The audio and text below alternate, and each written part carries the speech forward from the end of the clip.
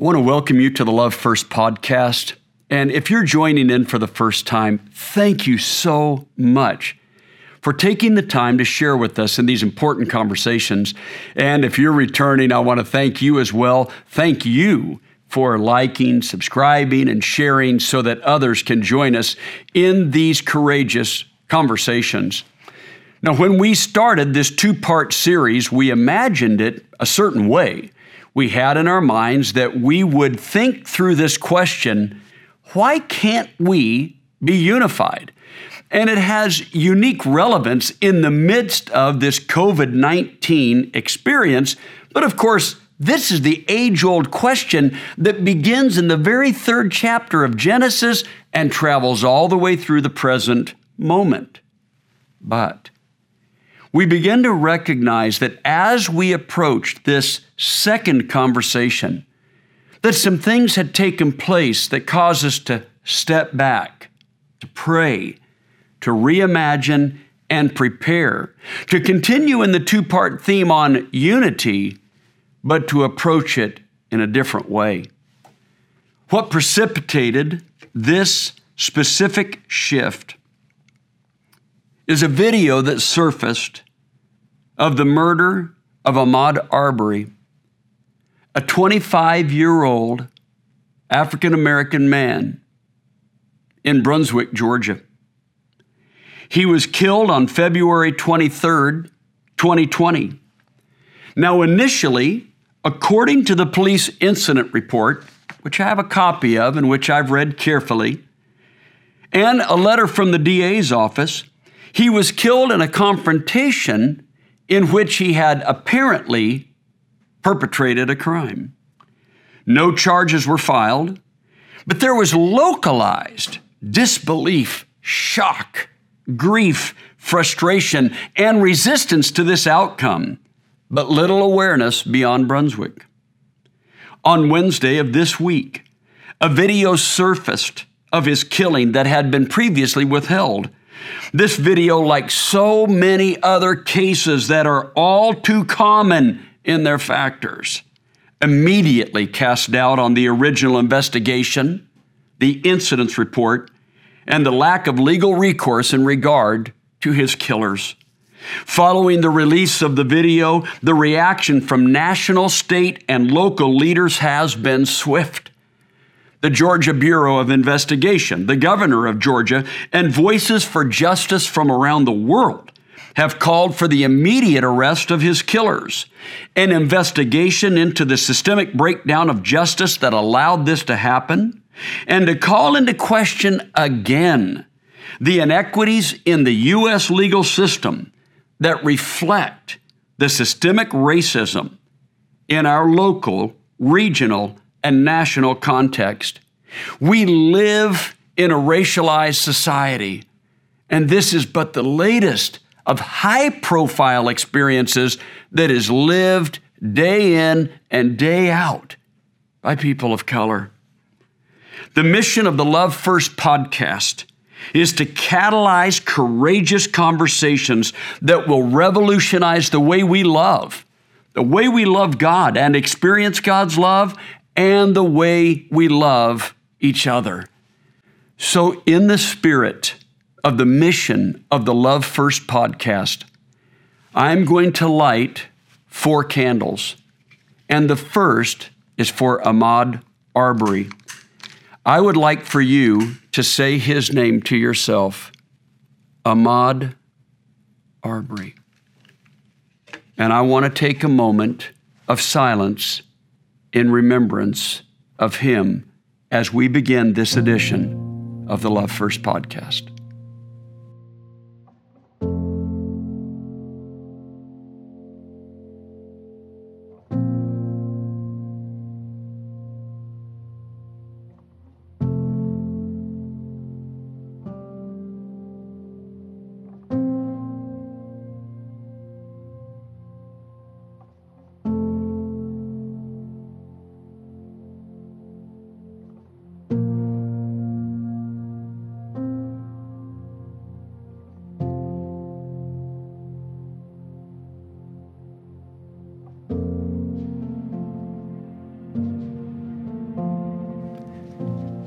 I want to light a second candle, and this candle is for Ahmaud Arbery's family, for his mother, Wanda. Say her name, Wanda.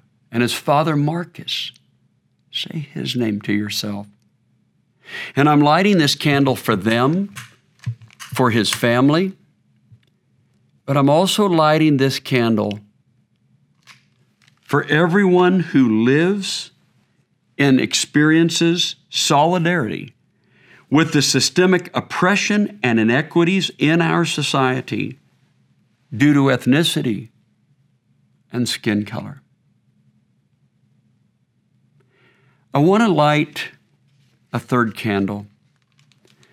This candle represents Christ Jesus, God in the flesh, who came to share in our experience, to suffer with the oppressed, the one who shines light on the evil that perpetrates these crimes systemically and personally, as well as the one who provides light for how to act justly and to love mercy and to walk humbly with God. Jesus is the one who offers a path forward through redemption, reconciliation, restoration, and renewal.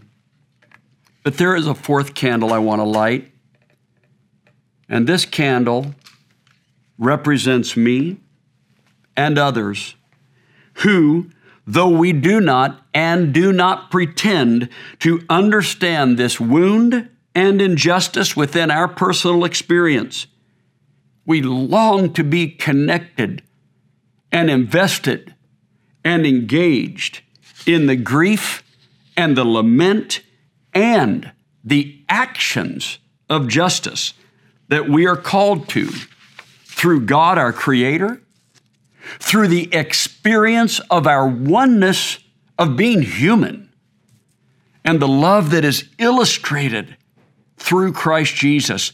This candle is purposefully smaller than all the others to illustrate how I understand my voice in this conversation. I am white. I serve in a diverse church, but I am white. My wife and I have 5 children, 4 sons, 1 son who is black, but I am white. I listen to, I am mentored by, I am corrected by, and transformed by sisters of color and brothers of color. But I am white.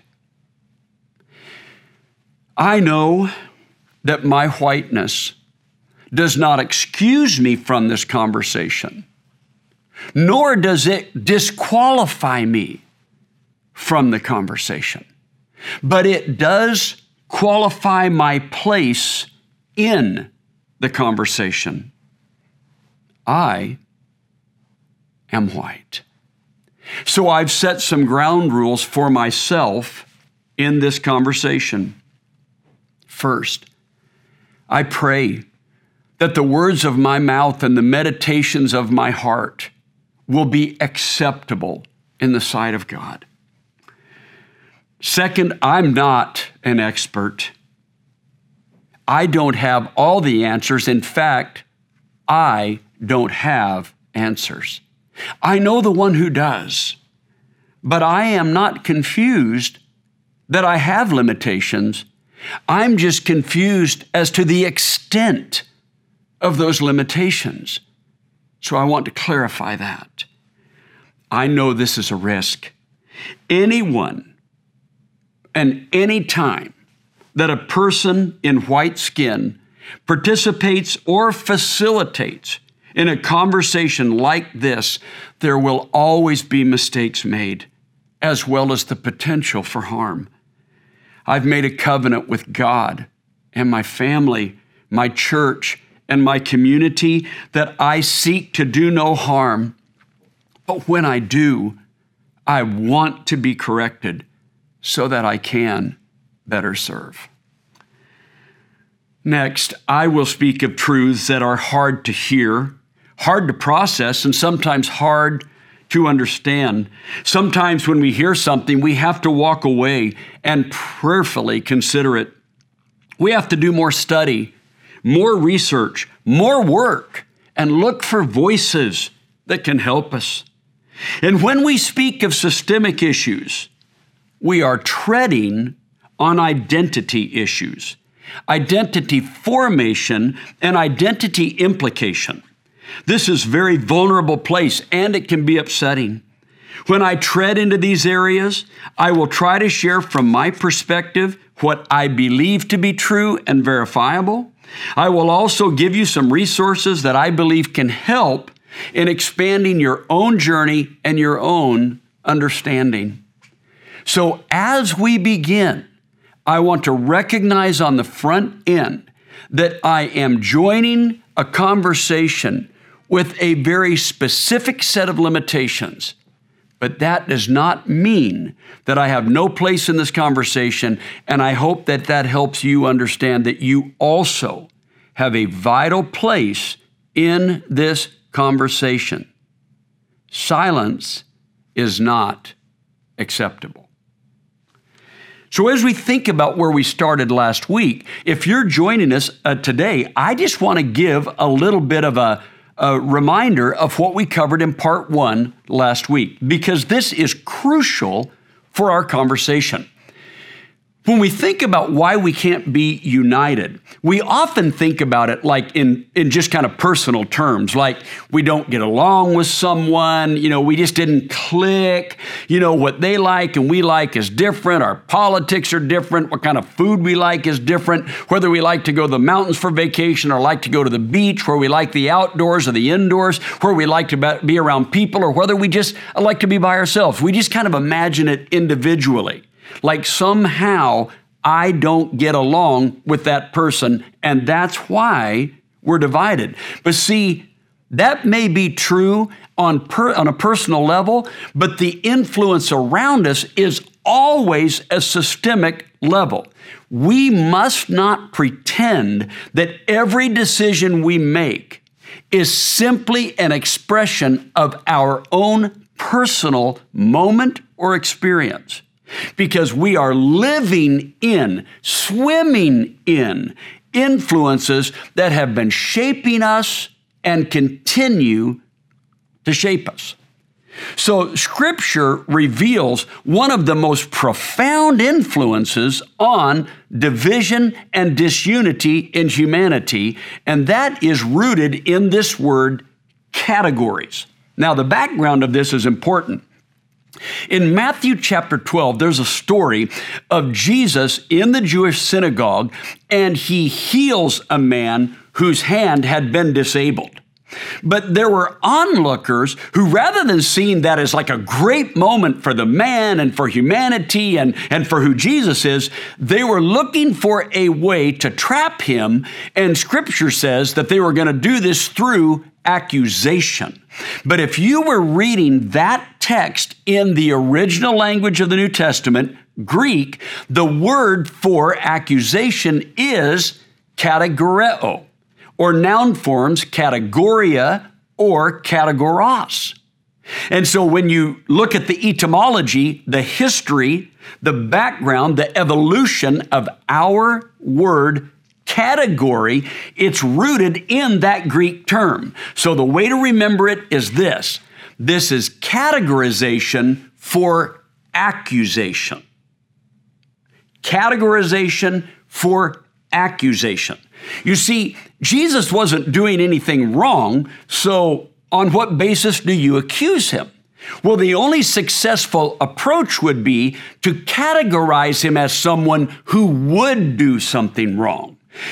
He's the friend of tax gatherers and sinners. He must be a glutton and a drunkard. And so the idea isn't that you have to catch him in a crime. You just have to categorize him as someone who would do a crime. So then we saw this come up again in the story of the woman caught in adultery in John chapter 8. Now remember, we read verses 1 through 11, John 8, 1 through 11, but in our first reading, we left out verse 6 because you can actually read the whole story and it makes complete sense if you leave out verse 6. But the writer of the Gospel of John inserts verse 6 and says, pay attention to this.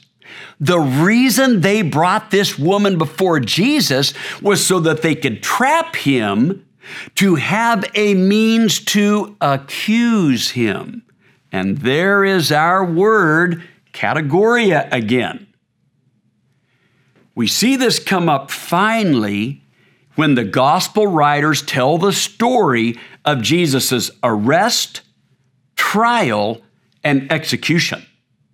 That they bring accusations against him, categoria.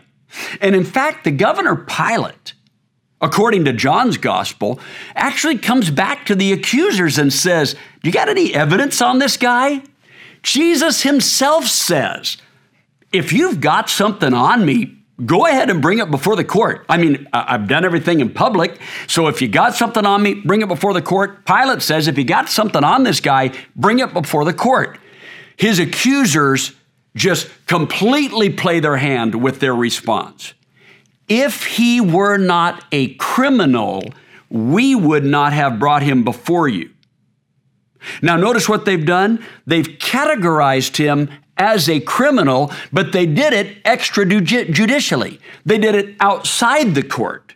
So before they ever got to court, they said, this guy's a criminal. So now that we have him in court, what anybody says or doesn't say, the evidence or lack of evidence is immaterial. He's here because he's the criminal type. And that should shape how you view him. And it did. That ability to categorize him as the criminal type ended up swaying the court. And he was executed. Now bear in mind, Pilate goes on record as saying, I see no reason to execute him. I see no evidence. But Pilate also goes on record as saying, do with him what you want. So this is how categoria functions. It doesn't function off of fact or evidence. It functions off of the negative categorization for the purpose of accusation. Now, another profound biblical insight comes from Revelation chapter 12 and verse 10, where it's describing Satan, and Satan is described as the one who accuses God's people before God day in and day out. Night and day, he's accusing the people of God. But in Revelation 12:10, Satan is called the categor. That form of the word is used one time in the Bible, and it becomes a name for Satan. Satan is the categor. Satan is the one who always initiates categorization for the purpose of accusation.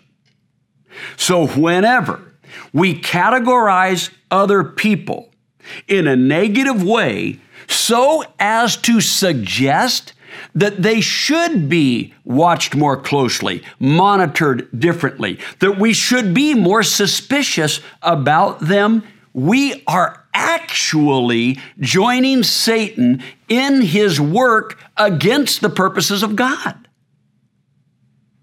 So that's part one. As we come into part two, one of the questions we might ask ourselves would be this. Instead of asking the question, why can't we be united? We might just kind of throw up our hands and say, why can't we be divided? Why not just be divided? And if you've thought of that, you're not the first person that's thought of that. Countless people have thought of this, and I want to say this out loud, black and white. If you look back at the years preceding the Civil War, you look at the discussions during the Civil War, and even discussions that include Abraham Lincoln. The possibility of the separation of races, just divide people out start this whole thing over again was all on the table and was all argued from the highest office in the land. But if you talk with and listen carefully to many people of color in our country, especially people my age and older, many of them will say, integration wasn't as big of a win as you might think. Because for many of us, when our children were bused to schools where rather than them being in the majority and having teachers that looked like them and administrators that looked like them and lived in our community, they were now being bused to schools where they may have been one of a few people of color, where maybe one of a few teachers represented someone from their community, and many of them will say it was unbelievably traumatizing. So what's the argument? Shouldn't we be divided? Well, I want us to look at a couple of reasons why I don't believe that division will work. First of all, because it hasn't worked. It's actually never worked.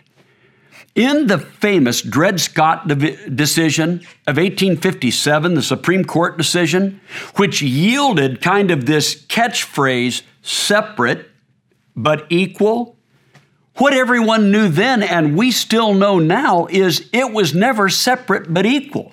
It was separate and unequal in every way. Unequal in medical care, unequal in land ownership, unequal in business opportunity, unequal in economics, unequal in representation. It was always unequal, but that's not just a problem that's happened here in the United States of America. This idea of separate but equal has never worked because people always have the temptation to come out on top. We always want to identify ourselves as better. If you think of what fomented that led up to the genocide in Rwanda that started Easter weekend of 1994, it was this exact issue. Is we're not separate but equal. Someone has to come out on top. Someone has to be better. Someone has to win. This dips into identity formation.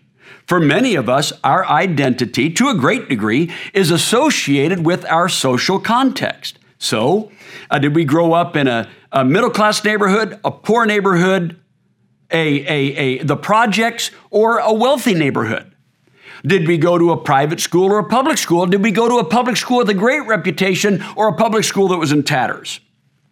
Did we live in a city from which oftentimes people think that really smart people live there? Or did we live in a city where kind of there are a lot of negative descriptions of the city in which I grew up, right? The same thing can be true about family. What kind of family did I grow up in? So did I grow up in some kind of idyllic family where, we had mom, dad, and the dog and a nice house and everything was kind of peaceful? Or did I grow up in chaos? The kind of family that's written about in psychological articles about dysfunction. So we associate ourselves with the social setting in which we grew up. We also associate ourselves with teams, political parties, churches, local organizations. So it is extremely vulnerable and distressing to us. For instance, what if I am an ardent follower of a sports team and I wear, their jerseys and I cheer for them publicly and I post about them on the internet and I get a license plate that indicates that I follow them, and then there is some horrific abuse within the system? What does that say about me, right? What if I'm a part of a church and I think everything's going along just fine and I think that the church's reputation is strong in the community, and then suddenly something is uncovered of some horrific crime or abuse, and now I ask myself, what does that say about me? So what we often do is we think to ourselves, well, in order to protect me, I've got to protect the reputation that functions as an identifier for me. So if I'm a part of a particular political party and we have a big major blowout, or someone really blows it, or there's some kind of a terrible outcome, maybe a great scandal, then I've got to figure out how to say to people, well, that doesn't represent who we are. That's not really who we are. And what it's really saying is, that's not who I am. I don't see me that way. But rather than just saying, wow, I don't see me that way, but yes, I participate in a political party that has really blown it. It's just hard for people to say that because we identify ourselves within our social context. If someone says, man, can you believe, your coach got caught cheating or whatever, we take offense to that because we've identified so closely with the sports team that someone even accurately accusing the coach of cheating, feels like a personal affront. So you see, social identity has an incredible impact on personal identity. So one of the reasons that being divided never works is because we have this incessant temptation to have to come out on top, and that means that everyone I identify with has to be the best or at least better. A second reason that division doesn't work is that's never been God's plan. God did not create humanity in God's image for humanity to then live in opposition to God's image. God is perfect unity. And we, according to Genesis chapter 1, are created in that image. The Bible says when Adam and Eve were created, they were naked and unashamed. It means that everything about them was known and transparent, but there was no negative feeling. There was no sense of superiority. There was no one trying to get one over on another. No one was sitting back thinking, somehow I've got to be better than that other person. And no one else was thinking, I should be ashamed, or I should hide. It was only after the category entered the garden and accused God of holding out on humanity. Now, had God held out on humanity? No. But remember, categorization for the sake of accusation doesn't require evidence, and lies thrive in categorization. And so division started then. It's never been God's desire.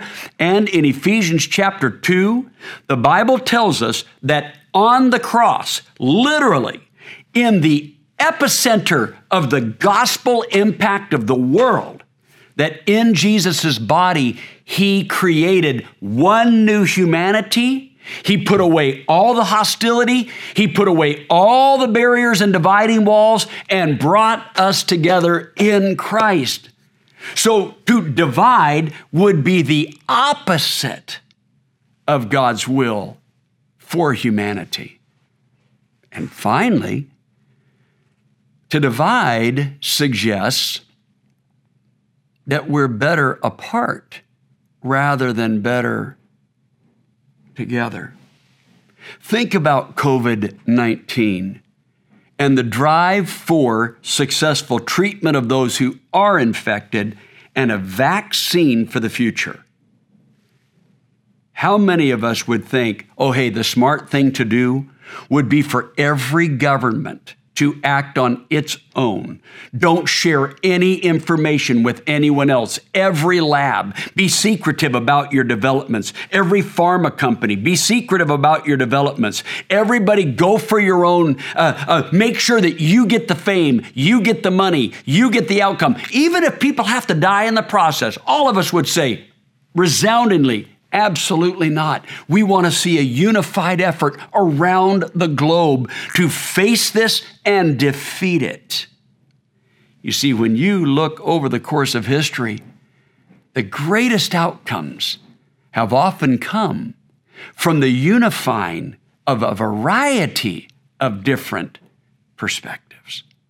So division fundamentally won't work. But now, how does God offer a new vision?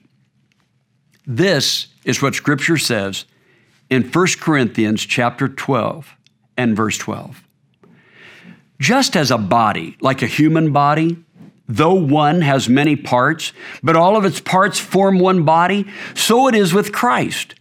For we were all baptized by one Spirit so as to form one body, whether we're Jews or Gentiles, slaves or free, and we were all given one Spirit to drink. Even so, the body is not made up of one part, but of many. So now, if a foot should say, because I'm not a hand, I don't belong to the body, it would not for that reason stop being a part of the body. And if an ear should say, well, because I'm not an eye, I don't belong to the body, it would not for that reason cease being part of the body. If the whole body were an eye, well, where would the sense of hearing be? If the whole body were an ear, where would the sense of smell be? But you see, in fact, God placed the parts of the body, every one of them, just as He wanted them to be. If they were all one part, where would the body be? You see, as it is, there are many parts but one body. So the first part of this, he says, now think about it. If insecurity starts to drive us, we might think to ourselves, I'm just not as important as other parts of the body. But now what Paul's going to do is going to flip the script. Listen to this next description. The eye cannot say to the hand, I don't need you. The head can't say to the feet, I don't need you. On the contrary, those parts of the body that seem to be weaker are indispensable. And the parts that we think are less honorable, we actually treat them with special honor.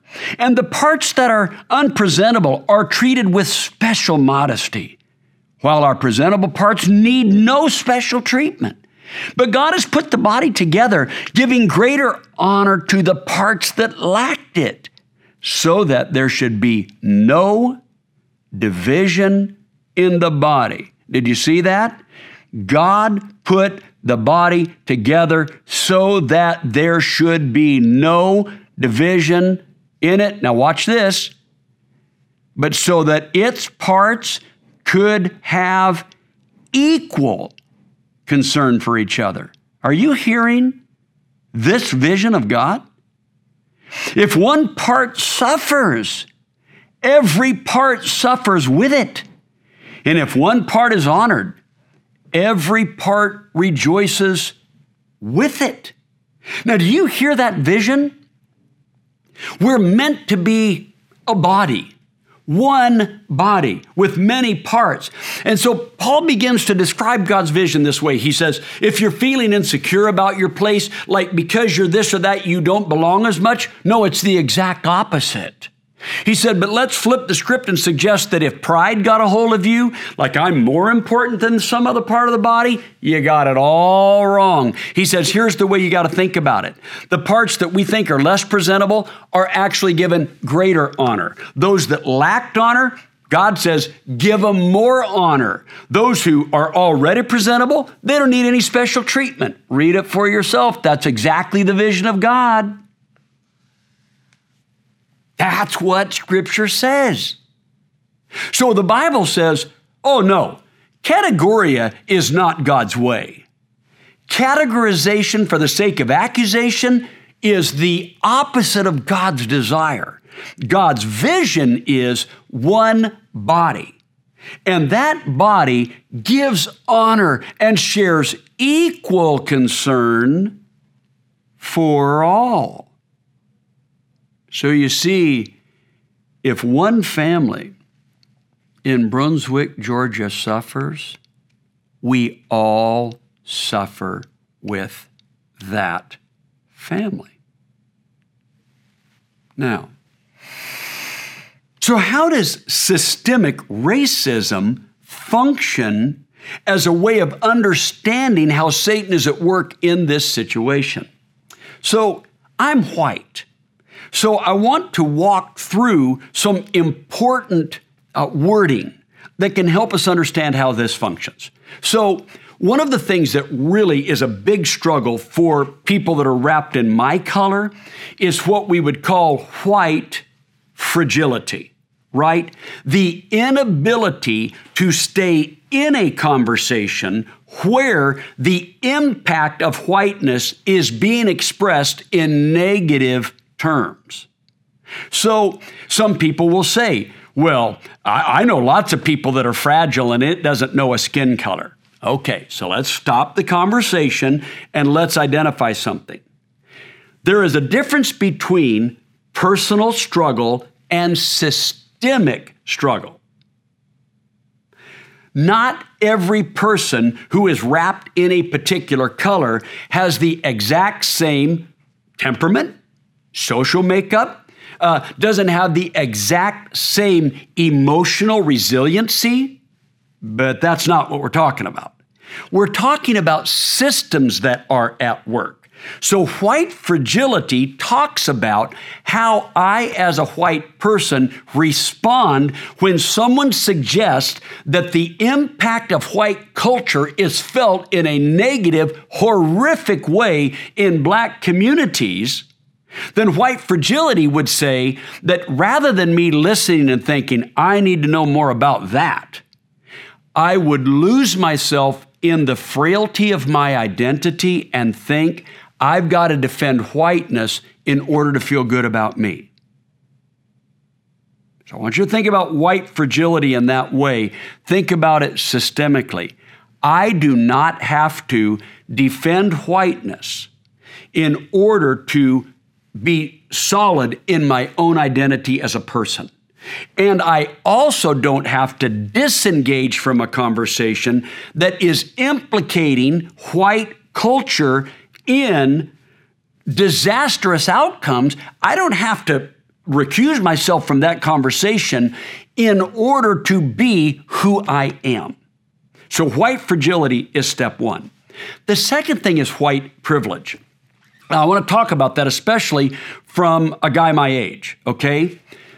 Growing up in this country, the idea of being privileged is anathema. This country is rooted in a belief that we earn what we get, that we work hard. It's rooted in the belief that the sacrifices that our foremothers and our forefathers made counted. Many of us can look back in just a generation or two and look at the poverty that our parents grew up in or that our grandparents grew up in, certainly our great-grandparents grew up in, the enormous struggle and how their health care was insufficient, their economics were insufficient, their educational opportunities were insufficient. And so when we look at that, we think, white privilege? I don't know what in the world you're talking about because I was not born with a silver spoon in my mouth. Okay?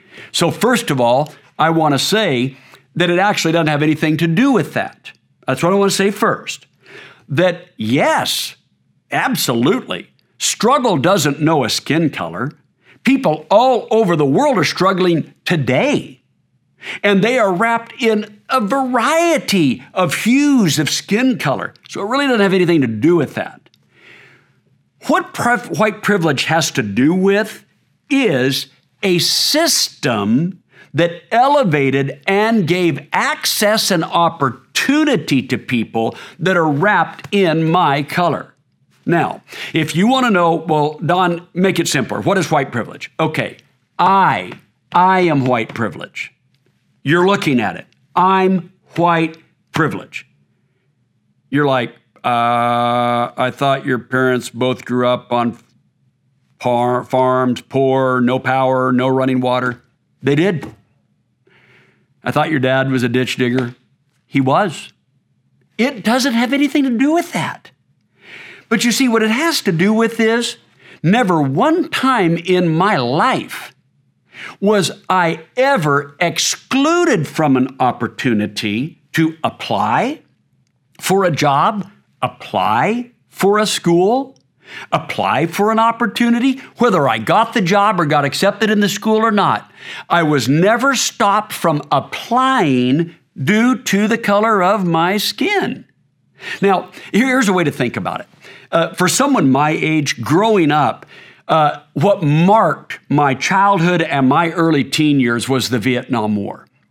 And one of the worst experiences in the history of this country is how we treated returning soldiers from the Vietnam War. It was horrific, and it's not in the history books for me. I remember it. And I remember that dark period in the history of this country. And one of the things we vowed to do was to repent of that and never do it again. That whether you agree with the war or not, the people that you sent to serve in that war, many of them drafted, you don't ever treat them with disdain for the decisions of those who sent them or the outcome of the war. It has been a profound national repentance that I've observed over the last 45 years. I can come up the escalator at our airport, and when I get to the top, you will see volunteers at the USO stand showing soldiers where to go for rest, for provision. You will hear every few minutes over the loudspeaker the mayor of our city thanking them for their service or encouraging them as they go off to be deployed. We have experienced a national repentance in how we treat our soldiers. And I think you would agree that that was right. But now I want to back up in time. I want to back you up to 1962 because you see a 9-year veteran in the U.S. military who served in combat in Korea, who was in the U.S. Air Force, and after 9 years went home and went to school at a 2-year school, got perfect grades, came out of that school and applied to the state university in his home state and was rejected. 9-year veteran, combat duty, perfect grades in his preparation to enter that 4-year state institution, was rejected. And he was rejected because of his skin color.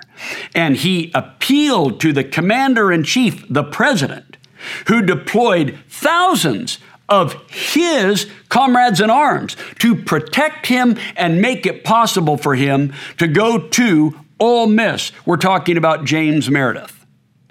That's what we're talking about with white privilege. You see, any white student that had the grades and the money could apply to Ole Miss, whether they got in or not. But a black 9-year veteran of the military, combat duty, perfect grades, who had the financing, could not get in because of skin color. You see, white privilege is about an access that our society supports. So here's something that's very important. White privilege functions all on its own. You don't have to stoke the fire. It functions while we're asleep. I think I knew a little bit about it in my head, but when I began to watch the way our white children were treated and the way that our black son was treated in every aspect of society,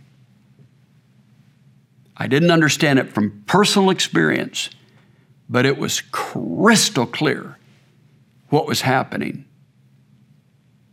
From the traffic stops that were all about race, from teachers to people in stores, to business opportunities, I saw white privilege functioning.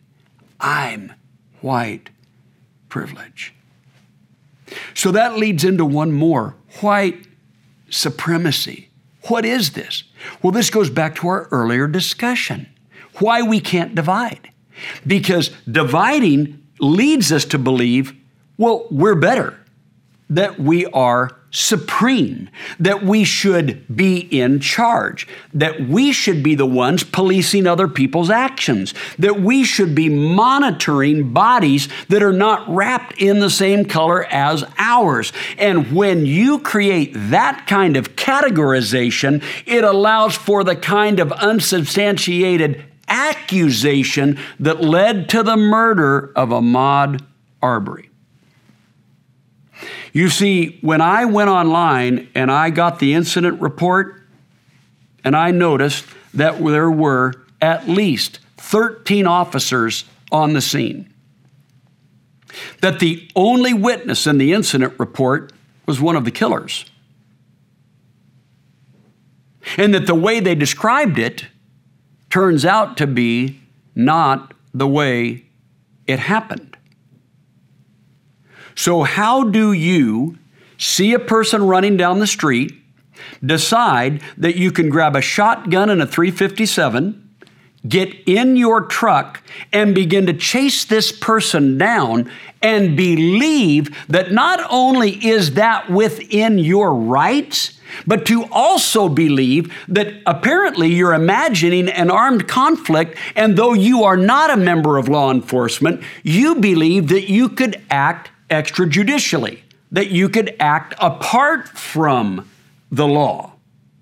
And that if you did act apart from the law and it carried out to its horrific conclusion, which it did again, that you would be free from prosecution.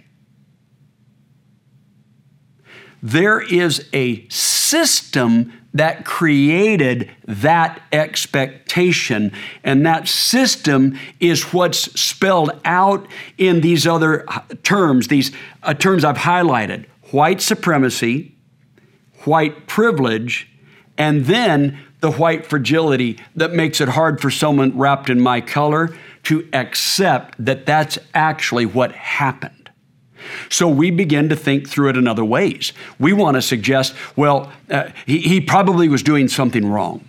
What I would ask you to do is I would ask you to watch a Facebook Live video that was produced by an amazing partner in ministry, Latasha Morrison. Look her up. Be the Bridge. She is a fantastic voice to help us understand what's happening. But one of the things that she says is, it is the norm in cases like this to try to find something in the victim's past to suggest that they deserve this outcome.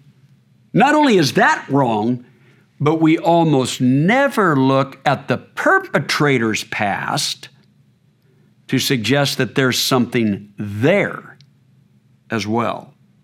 She asked this question: how would you like your past to be put on blast? Would someone just look at something in your teen years or your past and think, you know what, you deserve for me to get my weapons, get in a vehicle, go down the street, cut you off, initiate a confrontation, and then take your life, or your child, or someone you love? That's not the world we want to live in, is it? But you see, when we are allowing these kinds of things to continue and not stepping forward and taking a voice and a stand against these injustices, it will continue. So sometimes people say, Don, you got to quit talking about stuff like this. The real concern of the body of Christ is just to share the gospel. You could not be more right. You are 100% correct. But what I would challenge you to think about is, don't limit Jesus' gospel to your interpretation. Jesus' gospel isn't just about how people can be saved from their sin and offered a home in heaven eternally. Jesus' gospel restores God's world that was taken by Satan in the garden when Satan used categorization to accuse God's self. And God is restoring, and God is not going to stand for Satan taking His beloved creation. So in Christ, creation is being restored. In Christ, humanity is being made one.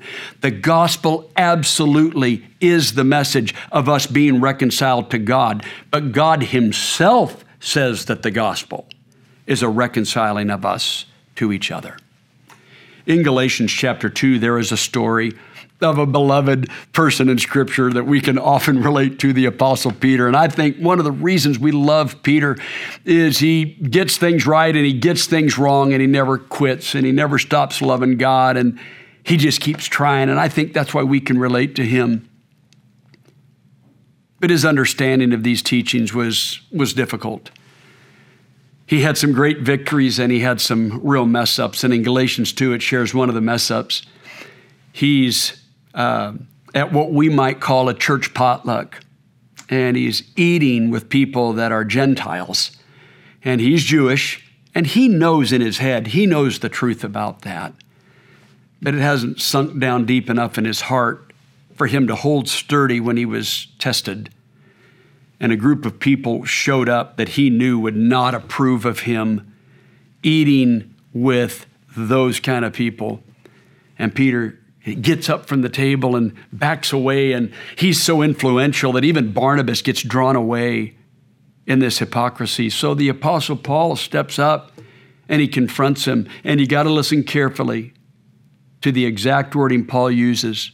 Paul says, "When I saw that Peter was not acting in line with the truth of the gospel, I confronted him."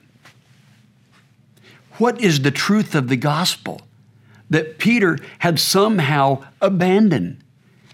He still believed that people could be saved through Christ Jesus. He still believed that Jesus was the way, the truth, and the life. He still believed that people were sinners and that through Christ they could be forgiven and that they could go to heaven. Peter still believed all of that. So what was the truth of the gospel that Peter abandoned? The truth of the gospel that Peter abandoned was that God was not just reconciling people to himself, but reconciling them to each other. That on the cross, Jesus was mending humanity, and that's what we want to be a part of. And if we're going to participate in the mending of humanity, that is participation in the gospel. And what the world needs to see is the church still believes that what God requires of us is to act justly, to love mercy, and to walk humbly with our God. So what are a few things that we can do? First of all, we can listen. We can listen no matter which of these candles we represent. We can listen well. Number two, we can grieve and we can lament. This isn't well practiced in the country I grew up in, but we can learn it and we can grow into it. Number three, don't defend white culture. We don't have to defend society in order to be okay with our own identity. We don't have to be frail or fragile. We can listen with genuine empathy and genuine concern. Don't say to people, as Latasha Morrison encouraged us to do, don't say to people, well, let's just wait and see how the facts play out. Latasha gave this important admonition. Try to imagine maybe a situation in which the roles were reversed, that maybe two black men, a father and son, had gone into the house and got weapons and got into a truck and then traveled down the road following a 25-year-old white male jogging who had been observed committing no crime and confronted him and then shot him. And she said, just try to imagine how differently that would play out so that we can start allowing ourselves to see through the fog and into an experience that is different than our own and appreciate it. And then finally, act as a person who wants to be just, who desires to be just. So that means I might have to read more, study more, research more. I might have to read books that are unsettling to me, listen and start following podcasts that are unsettling to me. Tap into some resources that tell a story of America that I'm not as familiar with. I would encourage you to tap into Latasha Morrison and be the bridge.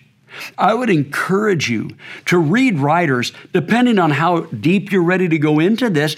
I'd encourage you to read Robin DiAngelo, White Fragility. I'd encourage you to read Ibram Kendi, Stamped from the Beginning, or How to Be an Anti-Racist. racist.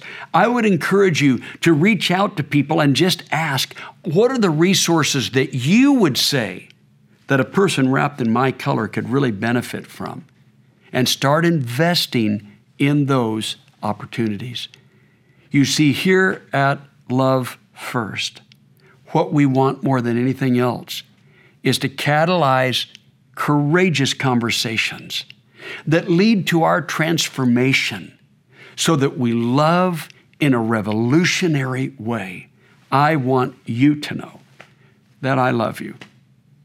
And I know this is a hard conversation, but I also know that we're up to the challenge by the grace of God and by the power of the Holy Spirit and the example of Jesus Christ. Thank you again for joining me today. Love first, I know.